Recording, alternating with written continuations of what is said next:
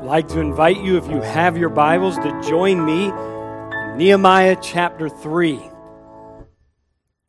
On the surface, when you read Nehemiah chapter 3, I'm not going to pull any punches. It may seem like a dull text. I don't know that that's a great way to start a sermon out. There's a lot of things in here that are just plain old hard to pronounce. One study even suggests that it's just basically Nehemiah's project list, which does not make me really want to engage that deeply in it. I pulled out other commentators, and one simply said this is an accounting of Nehemiah's projects. It's not easy to preach, okay? Another spiritually allegorized each gate as it was rebuilt and tried to give a spiritual meaning to each one, and I thought that just sounds like hard work. Another one launched into the verses that mentioned men working near their houses and talked about building a Christian home, and I didn't even know where you get that in the context.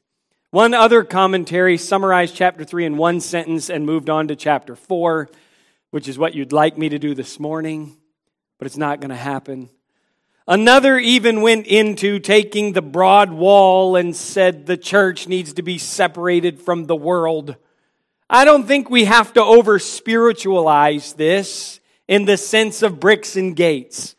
I don't think we have to remove ourselves from the immediate context of this passage. The fact is, they're building a wall. The reality that emerges from a chapter like this within Scripture is that God is really good at remembering people's names. There are many chapters like this in Scripture. The fact is, passages such as this one should really encourage each of us, because God hasn't forgotten our names either. It's the record of obscure people doing obscure tasks, and God loves faithfulness to the grind. That's not the most spectacular reality. That's probably not even a life-altering truth, but God loves faithfulness to the grind. And as these individuals were building the wall, which is exactly what they were doing, they were not doing it for themselves. They were not even joining in with Nehemiah in his cause. For as we have established in this study already, he has exhorted them and brought them along with this reality. This is God's work, and we must all do God's work together. What we see in this passage is that each of them needed help from each other. They couldn't do it alone. It's a great chapter about cooperation. If we looked into the New Testament, we'd even see these principles in the church in 1 Corinthians 12 or perhaps Romans chapter 12, where we're forced to see the church as the body of Christ. And we are made aware of the reality that we are many members brought together for one cause. We belong to each other. We bear each other's burdens. We help each other. And we can go into detail by using this passage of Scripture as an example that the church must work together. For the principle of Scripture is that the church is the ecclesia. It is a called out assembly of redeemed people who pull their resources together and their energies and their efforts together, commissioned to go back out into the world and to see as many people saved as they possibly can. And with that simple introduction, I'll take you now to verse 1. I could read all 32 verses. I won't do it. But as we read these first few verses, you'll note a trend that appears, and I'll emphasize it. And you'll note that as Nehemiah records this accounting and he pins these entries into his memoir, he, by God's inspiration, wants us to learn. Look in verse 1. Then Eliashib, the high priest, rose up with his brethren, the priests, and they builded the sheep gate. They sanctified it and set up the doors of it, even unto the tower of Maah. They sanctified it unto the tower of Hananiel. And note these next three words. They are repeated throughout this chapter. And next unto him builded the men of Jericho. And next to them builded Zachar the son of Imri. But the fish gate did the sons of Hassenaah build, who also laid the beams thereof, and set up the doors thereof, the locks thereof, and the bars thereof. Emphasizing that in verse 3, the sons of Hassenaah did a little bit more than those mentioned in verse 2. Now here is where it really explodes onto the scene. This is the verse that will change your life. It's verse 4. And next unto them repaired Meremoth, the son of Urijah, the son of Koz. And next unto them repaired Meshullam, the son of Berechiah, the son of Meshazabeel. And next unto them repaired Zadok, the son of Baanah. Did you see it in there? How explosive that verse was? How life-altering it is? That's the only humor I'm going to give you on this rainy Sunday. That's Bible humor. Verse 5, though, there is something of note. And next unto them the Tekoites repaired. And then get this phrase. But their nobles put not their necks to the work of their Lord. This is simply an accounting of Nehemiah's project list. I can't shine it up any more than that. But the principles that are communicated in this are ministry and life-altering. Because we are aware that even as we gather together according to the scriptures this morning, we do so commissioned to reach a lost world with the gospel message of Jesus Christ. We do so with the awareness that we are not here to service ourselves, and we are not here as a part of some carnal empire, and we are not here because we have been coerced or compelled or compensated to be here, but we are here because we are a small part of God's work. We learn from the scriptures there are two things that you and I cannot say when we become Christians. The first is, you don't need me. And the second is, I don't need you. Because the reality is, you do need me, and I do need you. That's how God devised it to be. And as we take a look at these builders on the wall, we'll learn valuable lessons. The whole city for 52 days gives itself over to this mega construction project. And all these individuals come together from all different aspects and venues in life to join into what God is doing and working together. They will accomplish what not one of them could have done independently. Here's a simple lesson I see as I work through this. Willing builders work. Those that were willing to participate found that there was work to do. Willing builders work. As we work through these 32 verses, you'll note that there are priests that are mentioned and professionals. There are people who are noble born from a royal caste, and there are those who are of common stock. Single men and single women are mentioned in this work. Professionals and politicians, native residents and outsiders, craftsmen and artists, they were all given the opportunity to work. In the first few verses, we meet priests. We see people from Jericho and Tekoa coming from outside districts into the city of Jerusalem to work. Some of these individuals would repair the wall that was closest to their home, while others had to commute to other portions of the city to get to their assigned task. Some people repaired existing walls, simply had to put back into place some that was broken down. Other people were beginning completely from scratch. Some of them were working on different gates, and they were putting in the bars and the hinges and the locks and the bolts, while others had to pick up rubble and trash and simply carry it outside of the city. All of them, by the way, were volunteers. Nobody that we read of was conscripted to do this, and not one of them was paid for the work that they did. Some of them, as we established, were residents of Jerusalem. And as the walls were repaired, they would derive direct personal protection from it. But others were from outside cities, Jericho and Mizpah and Tekoa. And when the project was completed, they would go home from the city of Jerusalem, and there was no personal benefit for them to participate in this task whatsoever. And when I read this and I understand that willing builders work, I derive a simple lesson that people like us need to learn. It is okay to serve God in a capacity that offers you no personal benefit. Do you realize that many people, if they dig down a few layers into their own heart and motives, they will find that their service is actually to satiate a need in their own heart more than it is to do something for somebody else. They cannot see themselves ever expending an effort in an area where there is no personal benefit for them. It wasn't about skill, it was about willingness to work. And then in verse 5, as I pointed out, as the Tekoites repaired, God, as He is inspiring Nehemiah to write this down, He puts this in there. Their nobles put not their necks to the work of their Lord. One commentator said this, did you know that God records goof-offs too?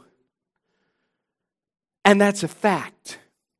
It's not just that God says, I looked down and I saw this task, and Nehemiah, I inspire you to pen these words that will be remembered for all time. These individuals who you will have trouble saying their name, but I saw their effort even in the obscure things. I also want you to take note that the nobles of the Tekoites, they didn't work at all. It is an encouraging thing to realize that God pays attention to the work that we do. In the New Testament, Jesus will teach us that if we will even offer a cup of cold water to one of His, He will not forget that we have done that deed. It is encouraging for us to realize in Romans chapter 16 that the Apostle Paul is telling us about all of these individuals who otherwise we would not be aware of, who helped in the building of local churches. And here we're learning the names of the builders on the wall. If it encourages us to remember that God doesn't forget even obscure acts, shouldn't it then sober us to realize that He also pins down when we do nothing at all? Shouldn't it also bring in severity to the reality that when we goof off or when we spectate or when we do not participate, God takes note of that? I'm encouraged that the bulk of this chapter, other than the nobles of the Tekoites, are people who got on board with what was going on.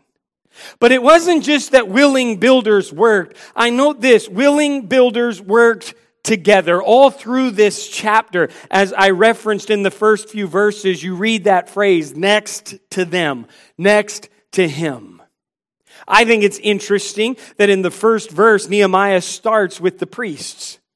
Look what he said there. Then Eliashib, the high priest, rose up with his brethren, the priests, and they builded the sheep gate. They sanctified it and set up the doors of it, even under the tower of Maya. And you think to yourself, what in the world? Maya, Hananiah, sheep gate. Now, I don't want to take for granted that everybody understands what it is that Nehemiah is talking about. Nehemiah is talking about the actual wall of Jerusalem. And around the wall of Jerusalem, to fortify the city, there were gates. Each of the gates took on a different name, and a lot of times it was for commerce that went in and out, or for the particular use of that gate, or maybe it was where it faced. And the priests here in verse 1 were laboring on the sheep gate. Just outside of the sheep gate in the Judean hillside, the flocks were kept of the little lambs and sheep that would be brought into the temple for sacrifice. And they would always pass through the sheep gate. And so we already discern this is not incidental. Remember, after 4 months of praying and 4 months of planning, Nehemiah is enacting what God wants from him. And God wanted the high priests and the priests to be working on the sheep gate. Little do they realize that 400 years from this moment in time, Jesus Christ is going to be gathered in the upper room with the disciples. He is going to share with them encouragement, and he's going to leave the upper room, and he's going to go out into the Garden of Gethsemane, where he will pray in agony. As Jesus leaves the upper room and goes out to the Garden of Gethsemane to pray, do you know what gate Jesus passes through? He passes through the sheep gate. And as Jesus is arrested in the garden and brought back into the city of Jerusalem to go before the Sanhedrin and Annas and Caiaphas, where he will be mocked and he will be tried and he will be beaten, ultimately crucified, do you know the gate that Jesus passes back through? It's the sheep gate. The last lamb that would ever need to be sacrificed for sin completely fulfills every facet of the scriptural prophecy and law as he passes through the sheep gate. And here's what I understand. God strategically placed the high priest there to build the sheep gate and to sanctify it. Not realizing in that moment that 400 years forward, Jesus would pass through sacrificed one time for all sin, never to need a sacrifice again. Do you comprehend then this? It's not an incident, nor is it an accident that you are on the wall where you are. Strategically, God has put you in the office that He has put you in. Strategically and sovereignly, in spite of our choices and in spite of all of our circumstances, God has us right here and right now. And we may question why we're here and maybe wonder what we're doing, but what we cannot do is ever stop working on our portion of the wall because God has us here and now for a purpose. Your neighborhood, your office, your home. Your kid's classroom, the classroom you are in as a kid, the team that you are on, it's not an accident. God has you strategically placed and gifted in that moment and spot to do His work. And everyone did their part. I love what we read in verse 8. Next unto him repaired Uzziel, the son of Harhaiah of the goldsmiths. He was a jeweler. Next unto him also repaired Hananiah, the son of one of the apothecaries. He was a perfume maker. You realize they didn't take a lot of baths and showers regularly, right?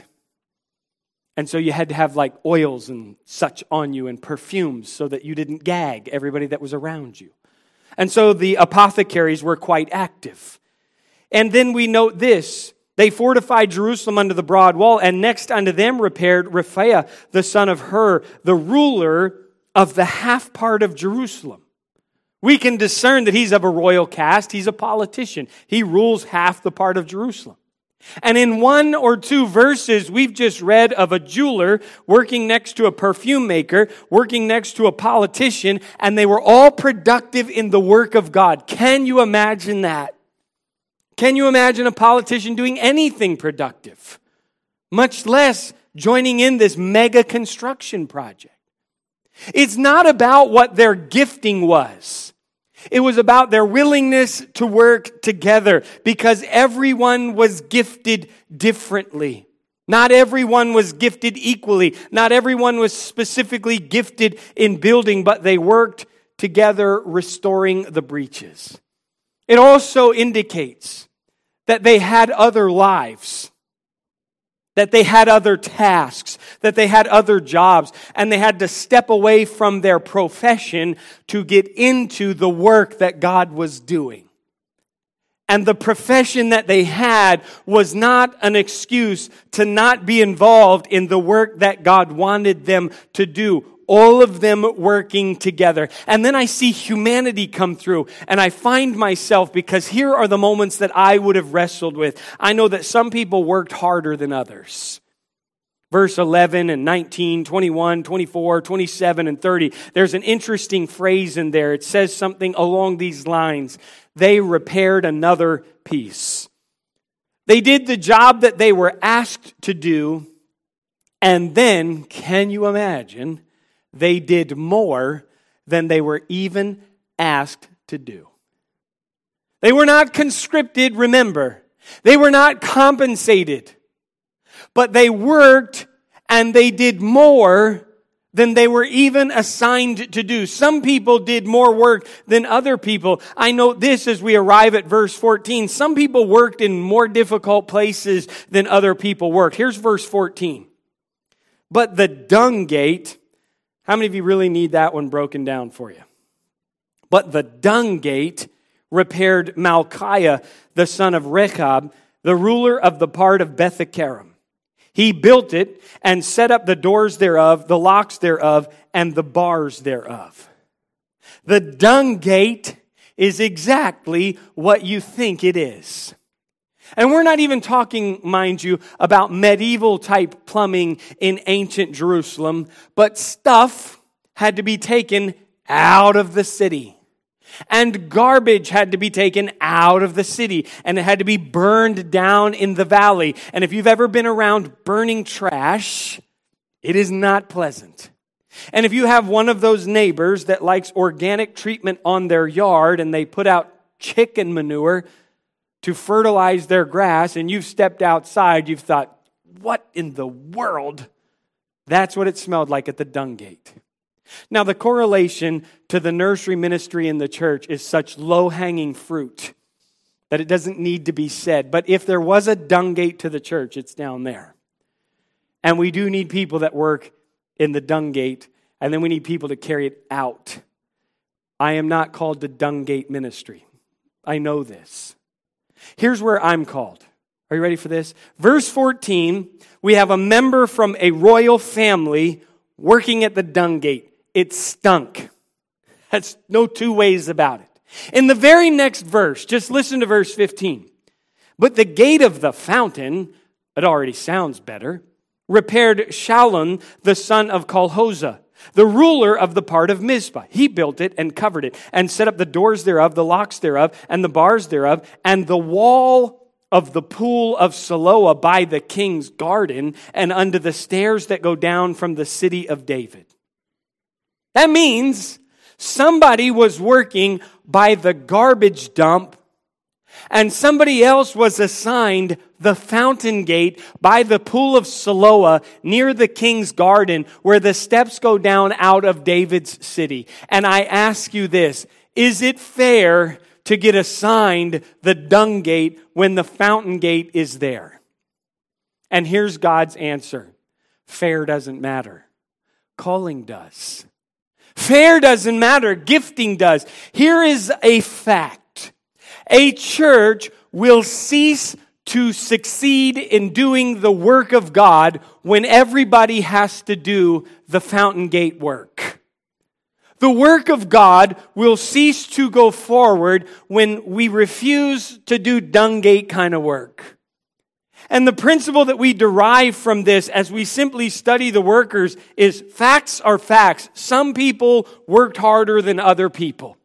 And some people worked in harder places than other people worked. And then we get to verse 20, and it is the only time in the entire chapter where we are forced to see how somebody worked, to see their attitude or their spirit. Verse 20 says, after him, Baruch the son of Zabbai earnestly repaired the other piece. And the word simply means to burn or to glow. I mean, Baruch didn't just work. Baruch was the kind of guy that drives you nuts. Hey, Baruch, chill out. You are making the rest of us look bad because you are really going after it. Baruch was the kind of guy that when the wall work shift started at 6 o'clock in the morning, you wanted him to give the pep talk, not me. I'm not the positive guy that Baruch was. I'm the guy staring into my coffee cup thinking, I hate the wall. I hate being here. And then about halfway through his pep talk, I start thinking, and I hate Baruch. Are you even real? You're telling me you're back to earnestly repair again? Do you always have to be earnest about your work? And here's what I understand. We got to have Baruch. We have to have some people who will work harder than others because the nobles of the Tekoites, they're also on the team. And we have to have some people who are willing to go work at the dung gate and some that are willing to work at the gate of the fountain. Some people have to endure the stench and pull out the rubble and the trash, while other people work near the king's garden because all of the wall needs repaired. And we have to have a few guys who are in there and earnest about it. And it also helps me to understand that God sees our heart and our passion and our motivation just the same. He doesn't overlook any act that we do. Willing builders work together with their hearts in it. I'll skip ahead to chapter 4 and just steal one verse from that chapter. In verse 6 it says, so built we the wall, And all the wall was joined together unto the half thereof, for the people had a mind to work. Literally, that means their heart was in the work. They put their hearts into the work. And the original is incredibly emphatic. Where the heart is engaged, the work of God goes well. Where people are just doing it because they have to do it, or people are coerced to do it, or work is not done, the work of God goes poorly. When people's hearts are in it, the work of God goes well. That's why we have to begin the study in chapter 1 and verse 1, where Nehemiah's heart is broken with a burden, and he fasts, and he prays, and he mourns, and he weeps for 4 months before God miraculously provides. And when he gets to the city, he takes 3 more days to pray and plan and assess. And when he gives the speech, he tells the people, you're not doing this for me. You're not even doing this for future generations. It is our moment to step up in God's work. We're doing this for God. And it takes everybody. And it takes dung gate builders and fountain gate builders. It takes hard workers, and it takes a few lazy people to move just a few stones. It takes everybody tackling their strategic portion of the wall to get it done with their hearts in it. And you know what I realize? The perfume guy probably wasn't really great at wall building. That's what my mind tells me. When you say perfume guy, wall builder, do you agree with me? He probably wasn't great. But I would venture to say that somewhere along the wall, there was somebody who was really good at it, and he would encourage the guy who was during the day or on his day off from wall building, mixing together oils for perfumes in how to get it done. I would also venture to say that in some of the places where people were just asked to repair the wall and others where it was completely starting from scratch, there were a few days that somebody had to shift off their portion of the wall to help move a few rocks. And maybe it was such that on this particular day, some of the rocks that they were moving were just too heavy for them to move. And they needed some people to come in from the outside and just help them move some of the heavy rocks. And they didn't hold it against each other. We don't read in here that those who worked harder than others turned back and pointed their finger and made fun of those who weren't working as hard. They just understood the day will probably come where I need help moving a few rocks. And we realize that in the New Testament, we're encouraged to not forsake the assembling of ourselves together, because the day of the Lord is approaching. We have to exhort each other, and so much the more unto good works as we see the day approaching. You and I should be cheerleaders for each other. You're running your race and I'm running mine. I'm not accountable for running your course and you not mine, but I am accountable for encouraging you on your way. I am accountable for the piece of the wall that God has given to me. I'm not really accountable for yours, but I don't have to turn and snipe, and I don't have to take rocks from your pile, and I don't have to point my finger at you when you need a little help to pick up a rock that's too heavy for you on that day. Willing builders work together with their heart in it. I read a story recently, kind of challenges our cultural mindset. It really drives home this thought for me. It was intriguing. There was a Western missionary, and this was some time ago. He was working in the Philippine Islands, and he was on a rather remote island. And to pass time, he set up a croquet game in his front yard. He was playing around with the croquet game, and several of the native neighbors became interested in what he was doing, and so the missionary explained the rules to the natives that had come over, and he gave each one of them a mallet and a ball, and he got them going. As the game progressed, and he was kind of coaching them through, a moment came where one of the players could take advantage of the other by knocking his ball off the court, and the missionary explained the procedure, but his advice puzzled his friend. The native looked back at him and said, "Why would I want to knock his ball out of the court?" He said, "Well, so you'll win the game. You want to knock his ball out and you'll win the game." As he explained that to him, the short little native clad there in rags shook his head in bewilderment. For in their hunting and gathering society, he could not fathom not sharing in the win. As the game continued, absolutely no one followed the missionary's advice. When a player successfully got his ball through all of the wickets, the game was not over for him, because he would then turn and he would go back and he would coach the other to the finish line. And when his ball got through all the wickets, he would go back and they would join in again and again until everybody got all of their balls through all of the wickets. And when that happened, they stood there and they shouted together, "We won! We won!" And the missionary with a Western mindset thought, "No, you didn't. You all lose. Losers." Do you realize that should be the mentality of the church? When one member scores a point, it's a point for the whole team. When things go well for you, things go well for me. Don't you realize the principle of Scripture? We rejoice with them that do rejoice. Why? Because we're all family. And we weep with them that do weep. Why? Because we're all family. And no one on the face of the earth should ever circle the wagon any better than God's church. And no one should ever lack for encouragement when they're in the family. And if they do, it's because we're not doing our part on the wall.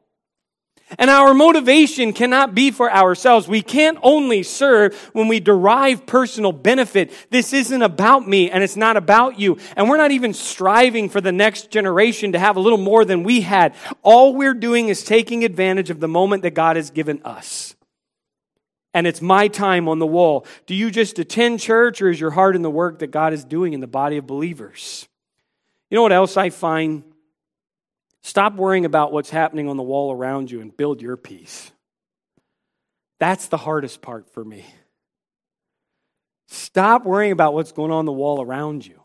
Hey, how come that guy doesn't build like I build? How come that guy took lunch now? How come they're not? How come they're going slower? How come they're going faster? How come I have to get the dung gate and you get the fountain gate? Stop worrying about what's going on the wall around you and build your peace. You're accountable for what you build. The work of God is often ordinary and mundane in its appearance, but we can't see the whole thing. You know what they don't teach you in seminary? That there are as many Tuesdays in a week as there are Sundays. And the work of God is often mundane and ordinary. And we think to ourselves, really the work of God needs to be big and public. And I'll be honest, in weeks such as this one in our church, do you know what the work of God looked like? A lot of chair moving, vacuum running, umbrella carrying, and car driving. And here's what we think to ourselves, well, it's a caste system and no. We never see the whole. But if you don't move a chair and serve a meal and carry an umbrella and shuttle a car, and if you don't shift a seat and go to overflow, and if you don't work in the sound, and if we don't have a little bit of help around to clean the building, here's the thing. We never see the whole wall. All we see is our portion. But if we don't work on our portion where we've been strategically placed, then the whole thing never gets done. And if the whole wall is built, but the dung gate is left undone, we have a breach in the wall, and we are always in danger, and we are never fortified, and we are never safe, and the work is never complete. You and I must be willing builders who work together with our hearts in it, so that the work of God can be done. Peter wrote in the New Testament, as every man hath received the gift, even so minister the same one to another, as good stewards of the manifold grace of God. Would you bow your heads, please, for just a moment?